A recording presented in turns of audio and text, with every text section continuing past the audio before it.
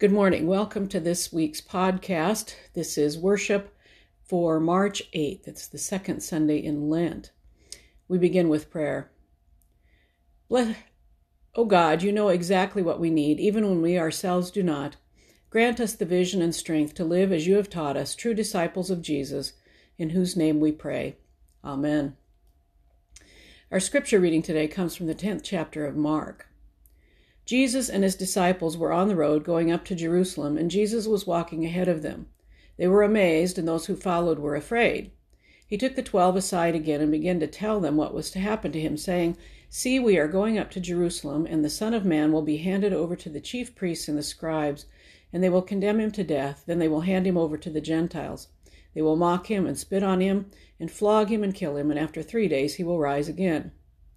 James and John, sons of Zebedee, came forward to him and said, "Teacher, we want you to do for us whatever we ask you." And he said to them, "What is it you want me to do for you?" And they said to him, "Grant us to sit, one at your right hand and one at your left, in your glory." But Jesus said to them, "You do not know what you are asking. Are you able to drink the cup that I drink, or be baptized with the baptism that I am baptized with?" They replied, "We are able." Then Jesus said to them, "The cup that I drink you will drink, and with the baptism with which I am baptized you will be baptized. But to sit at my right hand or at my left is not mine to grant, but it is for those for whom it has been prepared." When the 10 heard this, they began to be angry with James and John. So Jesus called them and said to them, "You know that among the Gentiles those whom they recognize as their rulers lord it over them, and their great ones are tyrants over them. But it is not so among you. But whoever wishes to become great among you must be your servant, and whoever wishes to be first among you must be slave of all. For the Son of Man came not to be served, but to serve, and to give his life a ransom for many." They came to Jericho. As he and his disciples and a large crowd were leaving Jericho, Bartimeus, son of Timaeus, a blind beggar, was sitting by the roadside. When he heard that it was Jesus of Nazareth, he began to shout out and say, "Jesus, Son of David, have mercy on me."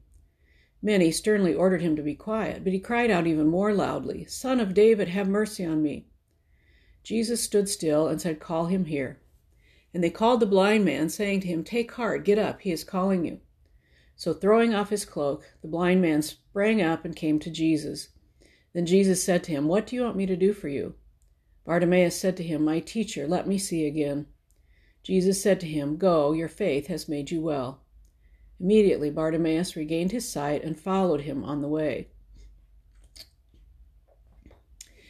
Well, I don't know about you, but at this point I'm wondering really what more is there to be said about this business of the last will be first and the first last.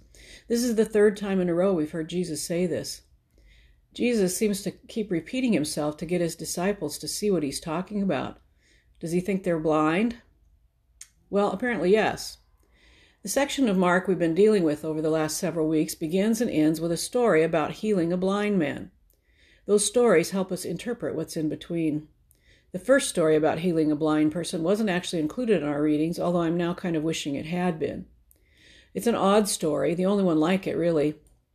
In that story, Jesus and his disciples come into the village of Bethsaida. Some people bring a blind man to Jesus and ask him for healing. Jesus takes the man out of the village, spits in the dirt, and puts the resulting mud on the man's eyes. Then Jesus asks the man if he can see. The man said, "I can sort of see. I see people, but they look like trees walking around." So Jesus touched the man's eyes again, and only then is his vision completely restored. It's the only two-stage healing in all of the Bible. Then at the end of the section, we read the story about the healing of blind Bartimeus. Bartimeus gets healed all in one shot. In between the two stories about healing the blind is this whole journey with Jesus and his disciples. They're walking toward Jerusalem, and Jesus keeps trying to get them to understand what's going to happen. He'll be arrested, tortured, and killed, and on the third day rise. And he'll tell them that to follow him, they'll be asked to take up a cross too.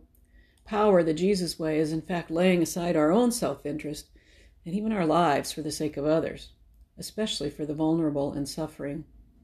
And every time the disciples promptly say something that shows they're still blind to what Jesus wants them to see. So today, Jesus tells them for the third time what's going to happen to him. But it's like James and John don't even hear him. They are blinded by a way of thinking about power that they can't let go of. They ask Jesus for positions of status in a world in which everything is going to be flipped upside down. The last will be first, and the first last. Whoever wants to be the greatest must become a slave to all. But they can't see it. All they can see is themselves sitting in the reflected glow of Jesus' glory. But here's the thing, if they truly follow Jesus, it's not reflected glory they'll share with Jesus, at least not for now. Instead, it will be the same suffering and sacrifice, the same cup of sorrow and baptism of death that Jesus experienced. The disciples, and frankly we too, live in a world in which we believe there are winners and losers, and we believe that being a winner is preferred to being a loser. And if we can't be a winner, we can back the winners. In the Roman system of patronage, if you back someone in power, you got a little bit of that power too. That's what James and John are aiming for. In the world system, we're always looking for the edge that gets us a little closer to the top. A world of winners and losers has always kind of made sense to us. It seems fair to us. We want our abilities to be rewarded. We want to win at the game of life. The alternative to that seems like, well, losing. But it's that whole paradigm, that whole worldview of winners and losers that Jesus upends. Instead of winners, Jesus calls us to be really losers, holy losers. Jesus calls us to be a people whose goal is not glory for ourselves, but rather a community in which everyone gets what they need to live. A community in which there aren't winners and losers, but only people loved by God and by each other. What would a world like that be like? If all who led or ruled in some way adopted this idea of being servant to all the people they lead, we would be in a different place than we are now. If all who have wealth were willing to give up a substantial amount of it to truly end poverty, we would be in a different place. If all of us were committed to serving others and not just the people who can pay us back or somehow give us more status, we'd be in a different place. If all of us, including those who society considers losers, were treated as persons of value, we'd be in a different place. But the ways of the world blind us. We're blinded by our own desire for glory. We're blinded by our own shame and guilt and feelings of unworthiness. We're blind to the fact that we are God's beloved and that God has important things for us to do. We're blinded by a world where might makes right.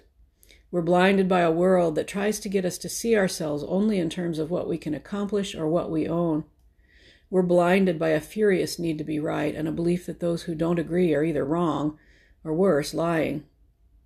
We are blinded by a world that creates winners and losers, and we fight to be a winner.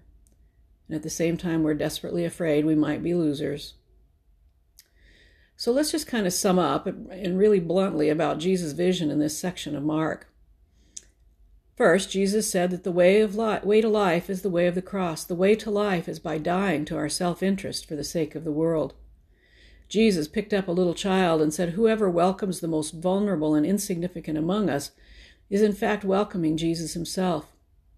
Jesus told a rich man that the only way to tap into the power of eternal life was not by keeping the commandments, but instead by being willing to shed his attachment to wealth and to give it up for the sake of the poorest, so that a new way of life could be born for all. Today, Jesus tells us that in the way of life he calls us to, we are to be servants of all. You'd think it wouldn't be hard for us to see, but it is. We're sort of like the first blind man in this section of Mark, the one who at first could only sort of see. We sort of see how this should all work. We get glimpses of the unfolding kingdom of God. We get glimpses of a world where all serve one another in love and where the least and lowest are lifted up. We get honest glimpses of ourselves and how much God loves us, no matter what the world tells us about ourselves. We get glimpses of our connection to God and to one another, and to creation itself. But for now, we're still sometimes blinded by the way things are in a world. This section of Mark's Gospel begins with a partial healing of blindness, but it ends with the promise of complete healing. This section ends with a blind man who simply wants to see again, and Jesus heals him. The healing of blind Bartimeus gives hope that maybe one day the disciples too will see clearly what Jesus is trying to teach them. And as we too struggle along this way of becoming disciples, blind Bartimeus gives us the hope that we too can more clearly see what Jesus wants us to, and to step out in faith behind him. Amen. For your prayer intentions this week, I would invite you to pray for clearer vision, for a vision of the world Jesus is working to bring into being.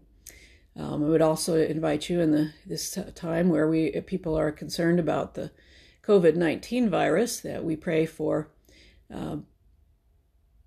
calmness, but also pray for people to be willing to do their parts. In the meantime, wash your hands and avoid contact with people as much as possible, but don't live in fear.